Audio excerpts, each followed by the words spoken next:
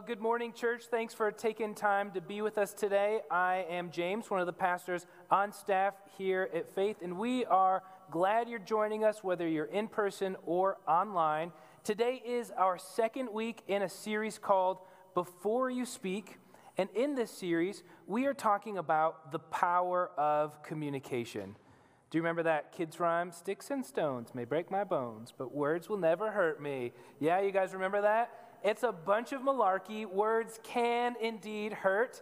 They have the power to hurt and destroy, but they also have the power to build up. Words can build up, words can tear down, and do you know whose words oftentimes end up doing us the most damage? Our own. What we choose to say or not say is often what makes all the difference at work, at home, on Facebook, with our extended families. Communication has power, and this short little 3-week series that we're in is all about how we navigate when, what, and how we should speak. But before we dive into today's content, let's take a second to pray together. Lord, we're thankful for another chance to worship you. Singing your praise is so good.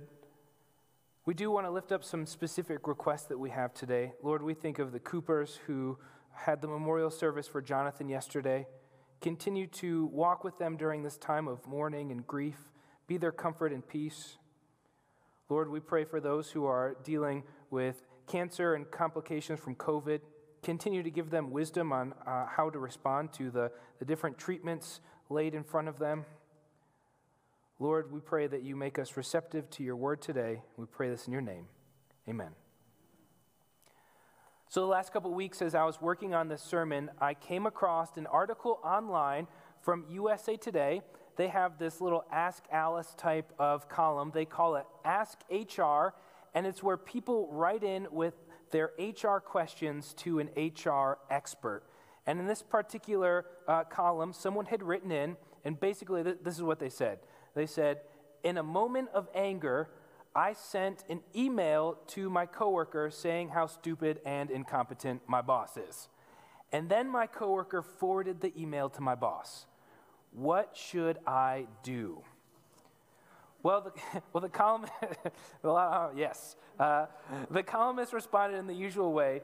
You should go to your boss, you should apologize, you should explain how you were upset and you acted in frustration and you said something that you shouldn't have. But then the columnist said something really sobering. He wrote, I just want to be honest, you should probably sharpen your resume. One of the fundamental tenets of employee-employer relationship is mutual trust. Because of what you wrote, your boss is unlikely to trust you and may start looking for your replacement. The fact of the matter is, your actions may result in negative consequences. In other words, even though you didn't mean for your boss to see that email, this is your fault. You said something that should have been left unsaid, and now you're probably going to face the consequences. Not everything that we think or feel needs to be said, or emailed, or posted on Facebook, or written passive-aggressively on a sticky note and slipped into your spouse's lunchbox. Why? Because communication, it's powerful, and it can build up and it can destroy, so we need to be careful with our words. Check out this verse from Proverbs. It says, the one who guards his mouth protects his life. The one who opens his lips invites his own ruin. Now, I can't get enough of Proverbs. I think it's so relevant. And if you're not familiar with Proverbs, it's a book in the Bible that is unlike anything else you're going to find there. It is a huge compilation of sayings that are meant to help people think about how to live their lives with godly wisdom. Now, wisdom, it's something that we often misunderstand. Bible teacher Jen Wilkins, she differentiates between knowledge and wisdom. She says knowledge is simply looking at a set of facts, whereas wisdom, it's the ability to take the facts at hand and make the best decision with the information we already know. The sayings that we find in Proverbs, they are meant to help us grow in that type of wisdom. They're meant to help us take the available facts and make the best decision with the information that we have available to us. And this particular proverb, it's trying to help us develop that kind of wisdom when it comes to our words. The one who guards his mouth protects his life. The one who opens his lips invites his own ruin. Now, the imagery of a guard in front of your mouth, that is so good. If you work in a building that has a security guard, part of that guard's job is to make sure that the people who are supposed to be in the building are allowed in, and the people who aren't supposed to be in the building are not allowed in. In this proverb, it's saying that our mouths should be the same way. We need to make sure that the right things come out of it and the wrong things don't. And not only that, but the person who just opens their mouth and says anything and everything that comes to mind, that person is inviting their own ruin. So in other words, not everything that you think should be said or texted or posted on Facebook. And often the difference between people who do well in life and those who struggle is that those who do well have found out how to decide what they should and what they shouldn't say. Well, last week, Pastor Mike, he gave us a really good criteria for understanding if something should be said or not. He talked about making sure that what we say is true. Is it true? Because if it's not, then it shouldn't be said. And this week, we've got another criteria for helping us decide if we should say something or not, and that is it necessary? There are an awful lot of things in life that are true, but just because it's true doesn't mean you need to say it. So when you find yourself with something that is true and wondering, should I say this? Run it through this criteria as well. Is it necessary? And to help us think through this question, we're going to look at another proverb. This is from Proverbs chapter 25, verse 11. A word spoken at the right time is like gold apples on a silver tray. The idea here is that saying the right thing at the right time, it's something that is of tremendous value. Communicating what's true when it needs to be spoken, when it's necessary, is very valuable. Now, this implies the opposite as well. Speaking the right thing at the wrong time tends to not be as good. Communicating what may be true, but in a moment when it doesn't need to be spoken, is often a harmful thing. Let's just take a really goofy, totally made-up example. Let's say that my wife decides to cook some dinner, but she's tired of cooking the same old stuff. She wants to make something a little different, a little special, so she goes out to the store and she buys all of the supplies necessary to make duck terrine with glazed shallots. Well, she gets home and she starts working on dinner. She's excited, finishes it all up, and we sit down to eat, and she's just loving it. She's saying, this is so good. I can't believe we haven't made this before. But say that I'm not really digging it. But I eat it because I want to be polite, and I know my wife worked hard on it, but secretly I think it's gross.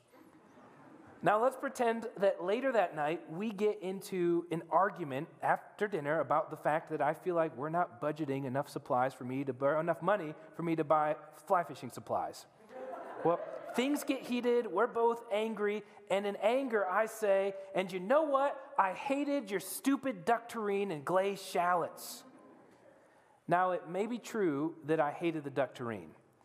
And at some point in the future, it may have been wise for me to tell my wife that I didn't enjoy it, just so that she doesn't make it again and subject me to having to feel like I need to force myself to eat weird duck paste. But in that moment, while we're having a discussion about how I've been spending too much money, was it necessary or needed for me to bring up the gross duck terrine? No. And here's what happens. When we say things that are true, in moments when they don't need to be said, we can end up doing more damage than if we just kept our mouths shut and waited for a more appropriate and necessary time to say that thing. Just because something is true doesn't mean that right now is the necessary time to say it. Like our proverb says, a word spoken at the right time is like gold apples on a silver tray. Now, I can only speak for myself, but I'm guessing there's a good chance that a bunch of you feel the same way I do here. My problem is that I often say true things when they're not necessary to say. I say the right thing at the wrong time, and it tends to get me in a little bit of trouble.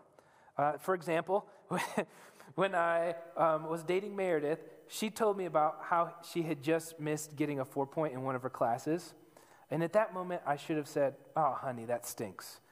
It never feels good to just miss a 4-point. But instead, I said, well, maybe if everyone else in your class was a little dumber, the curve would have been more in your favor. In other words, I said to her, basically, the only way for you to get a 4-point is for you to be in a class full of kids who don't do that well so you can be at the top of the curve, which is basically like me saying, hey, I don't think you're that smart.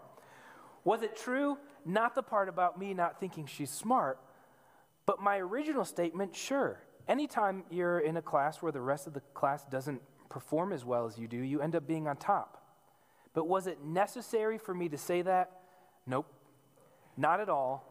That statement was not needed at that moment. Most of us, we can think of times where we've stuck our foot in our mouth by saying something that probably was true but not necessary. But sometimes our problem is that we don't say the right thing when it is actually necessary. For example, maybe your kid really needs to hear an important truth, but you're afraid of upsetting the relational balance that you just achieved with them. Or your employee keeps screwing up and you avoid having that hard and necessary conversation, or something's going on in your marriage that you know that you need to address, but you just keep putting it off for later. Sometimes the problem is that there is something necessary that needs to be said. We just avoid saying it. Check out this little story from Galatians in chapter 2 when Paul realized that there was something necessary to say. He wrote, I went up again to Jerusalem, this time with Barnabas. I took Titus along also, and I went in response to a revelation, and, meeting privately with those esteemed as leaders, I presented to them the gospel that I preach among the Gentiles. I wanted to be sure I was not running and had not been running my race in vain. So what's going on here? Well, after Paul became a Christian, he was sent out by the Holy Spirit to take the good news of the gospel to non-Jewish people across the empire. But this ended up causing some tension because Paul was teaching that Gentile believers were saved by faith and they didn't need to be circumcised. And the Jewish Christians, a lot of them did not like this. They actually thought that Jesus saves, but for any person, if they wanted to be a follower of the God of the Bible, they would need to be circumcised. So Paul, he went to Jerusalem to hash things out and to see if what he was teaching was heresy or if it was true. And he met with a council in Jerusalem, and they decided that he was correct. Jesus saves, Gentiles don't need to be circumcised. This is what he says in verse 3. He says, yet not even Titus, who was with me, was compelled to be circumcised, even though he was a Greek. This matter arose because false believers had infiltrated our ranks to spy on the freedom we have in Christ Jesus and to make us slaves.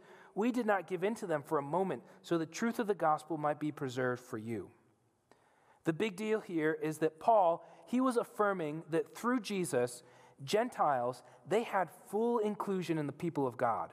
In Christ, Jews and Gentiles were made into one people, united. But not too long after this Jerusalem decision, this happened. This is verse 11.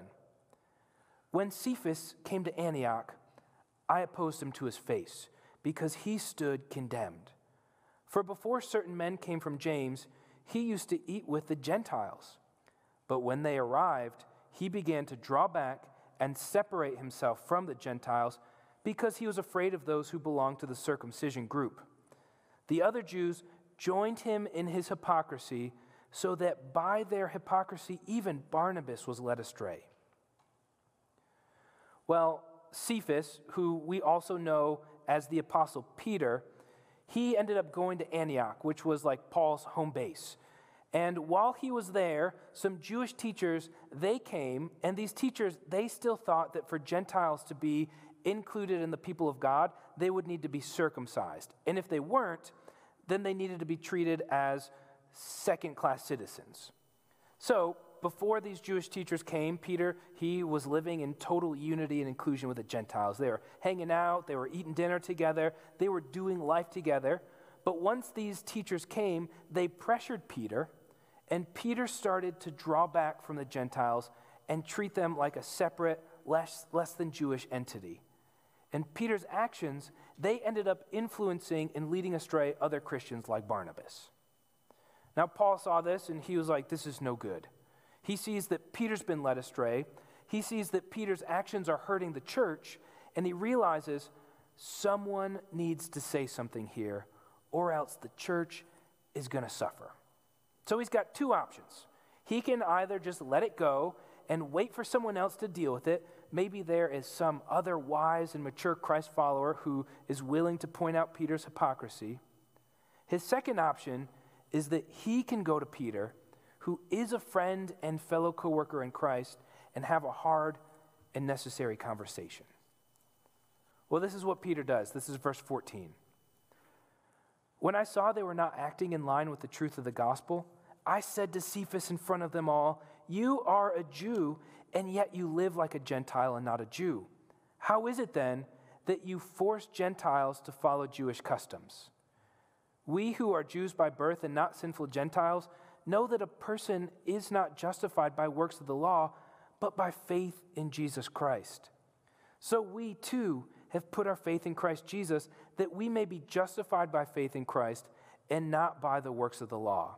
Because by the works of the law, no one will be justified." In other words, Paul's like, hey man, Peter, what are you doing? You know what's true. Gentiles are saved by Jesus and brought into the family of God. They don't need to be circumcised. They don't need to follow the Jewish customs. You're leading the people astray. Paul saw a situation where it was necessary to speak what was true, and he did it. It's not always necessary to say something, but sometimes it is. And when it is, we need to speak up. So here's the big question. If the one who guards his mouth protects his life, and the one who opens his lips invites ruin, and a word spoken at the right time is like gold apples on a silver tray, well then, how do we know when it's the right time to say something and when we should just keep it to ourselves? How do we know if what we want to say is necessary and needed or not? Well, I think that story with Paul gives a few clues for us. You know, a lot of times Paul, he gets a bad rap for being confrontational and stubborn and maybe even a little mean. A lot of people, they read Paul's life and they think, man, I bet he was kind of a jerk.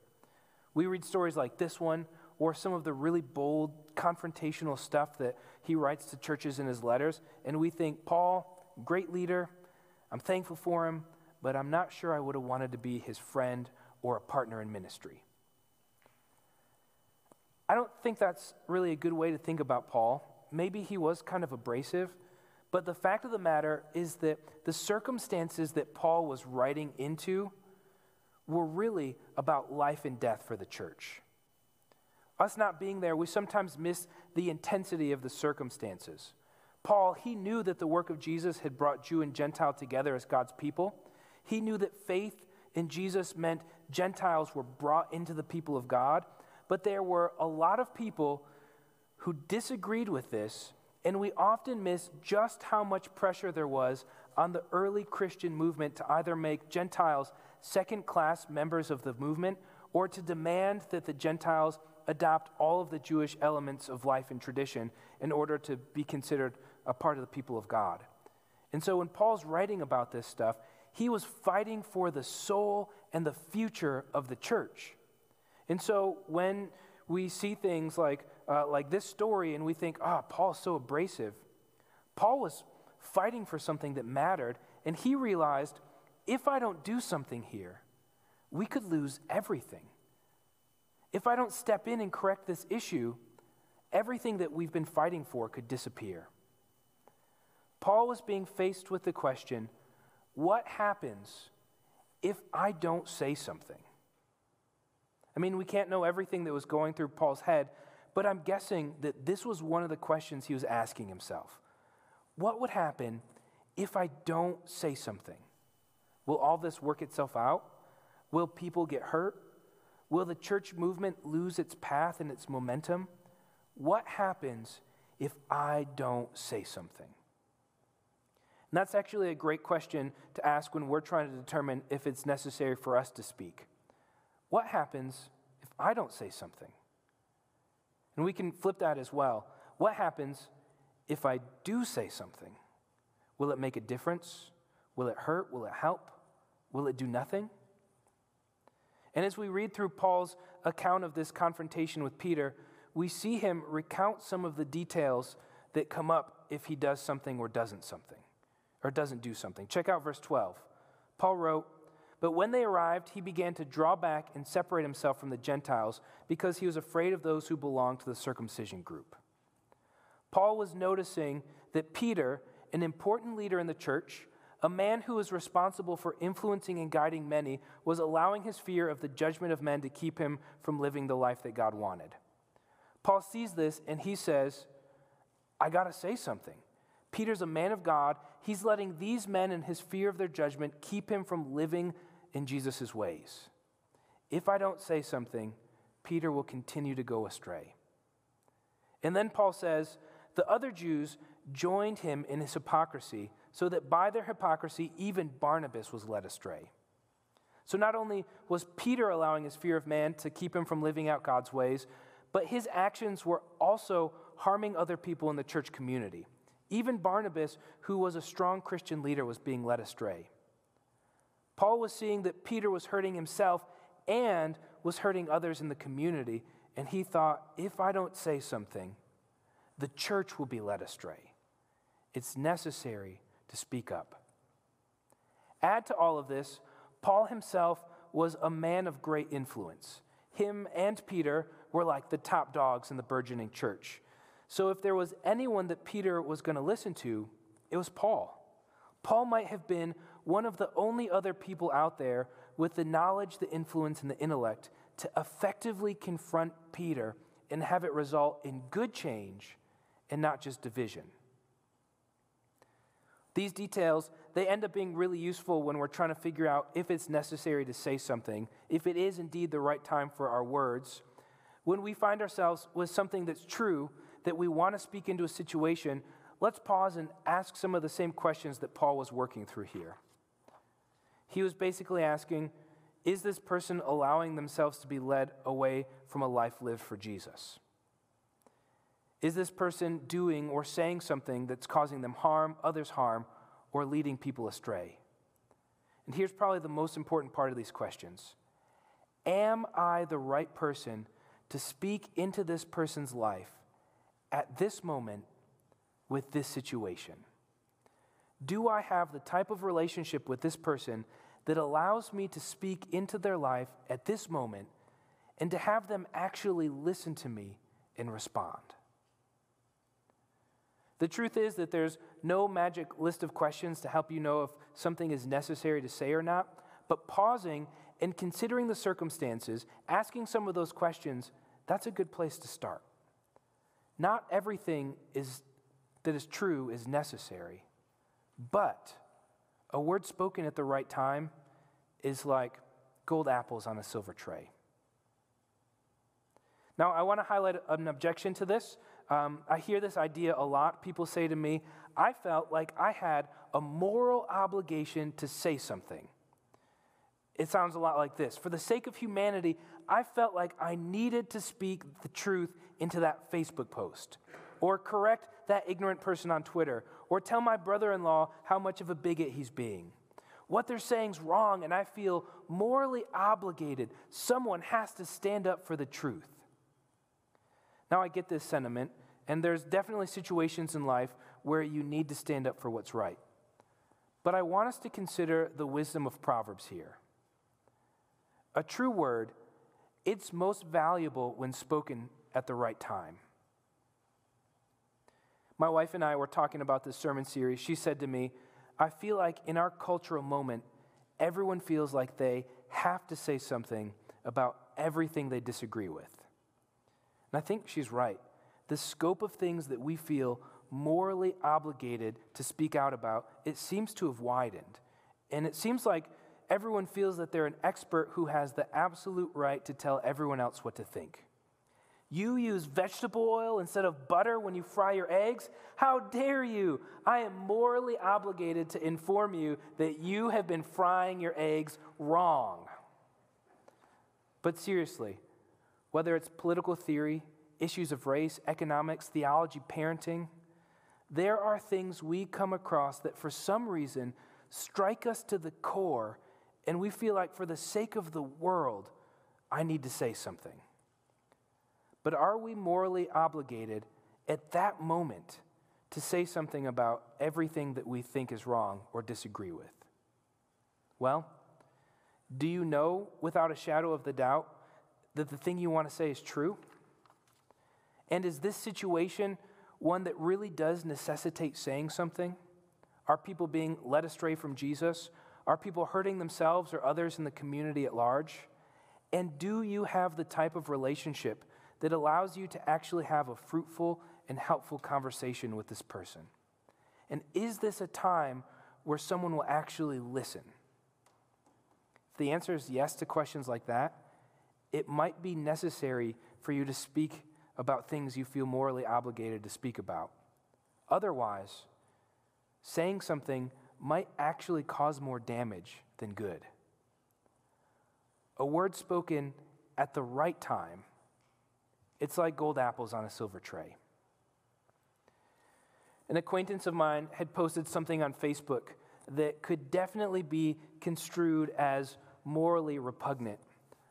Well, in a very predictable fashion, many of our shared friends, they posted some rebuttals to his Facebook comment. They said things like, "I can't believe you'd say that. How dare you? You mock everyone who's ever suffered trauma in this way." And it got out of control really quick. And while most of our shared friends who were rebutting his off-color statement were saying things that were true, the result was that they were actually strengthening his resolve and his views by the way that they were responding to him. And he started posting his not-so-kind remarks with more vigor and intensity. I'm sure you've seen this sort of thing happen. People set out to correct an untruth. They feel morally obligated to speak up about it. And the person in the wrong just ends up digging their heels in more deeply. Well, a few weeks later, this acquaintance ended up posting an apology for his words. And naturally, I was curious what had changed his mind. Well, it turns out that a friend who had a great relationship with him waited a few weeks until things had calmed down, had invited him out to lunch, and had an actually helpful conversation with him that helped him see why so many people were offended by his words. This friend was a person who actually had influence, but then also waited until a time where the words could be spoken in a way that would be heard.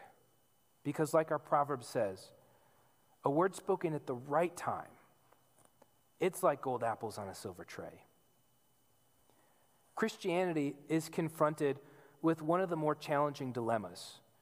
Jesus, he loves and comforts the oppressed and the victimized. But he also deeply loves and wants to redeem the oppressor and the victimizer. So when it comes to our communication, especially on the hard things, we have to try and speak in such a way that stands up for what's right, but also tries to bring about good and meaningful change with those who are wrong. And one of the ways we do that is by asking our questions. Is it true? And is this a time where this truth is needed and will be heard? Is it necessary? A word spoken at the right time, it's like gold apples on a silver tray. A true word is most valuable when spoken when needed. So, is it true? Is it necessary? And next week, is it kind? Let's pray. Lord, we thank you for Proverbs and the wisdom it gives us. We ask that this week and for weeks to come, you can help us process the things that we get ourselves into so that we can know when is the right time to speak and when is the right time to hold our tongues. Lord, let us be people who stand up for what's right, but also people who seek to help those who are wrong have good and meaningful change. Let our communication be done in such a way that affects that, God. Pray this in your name. Amen.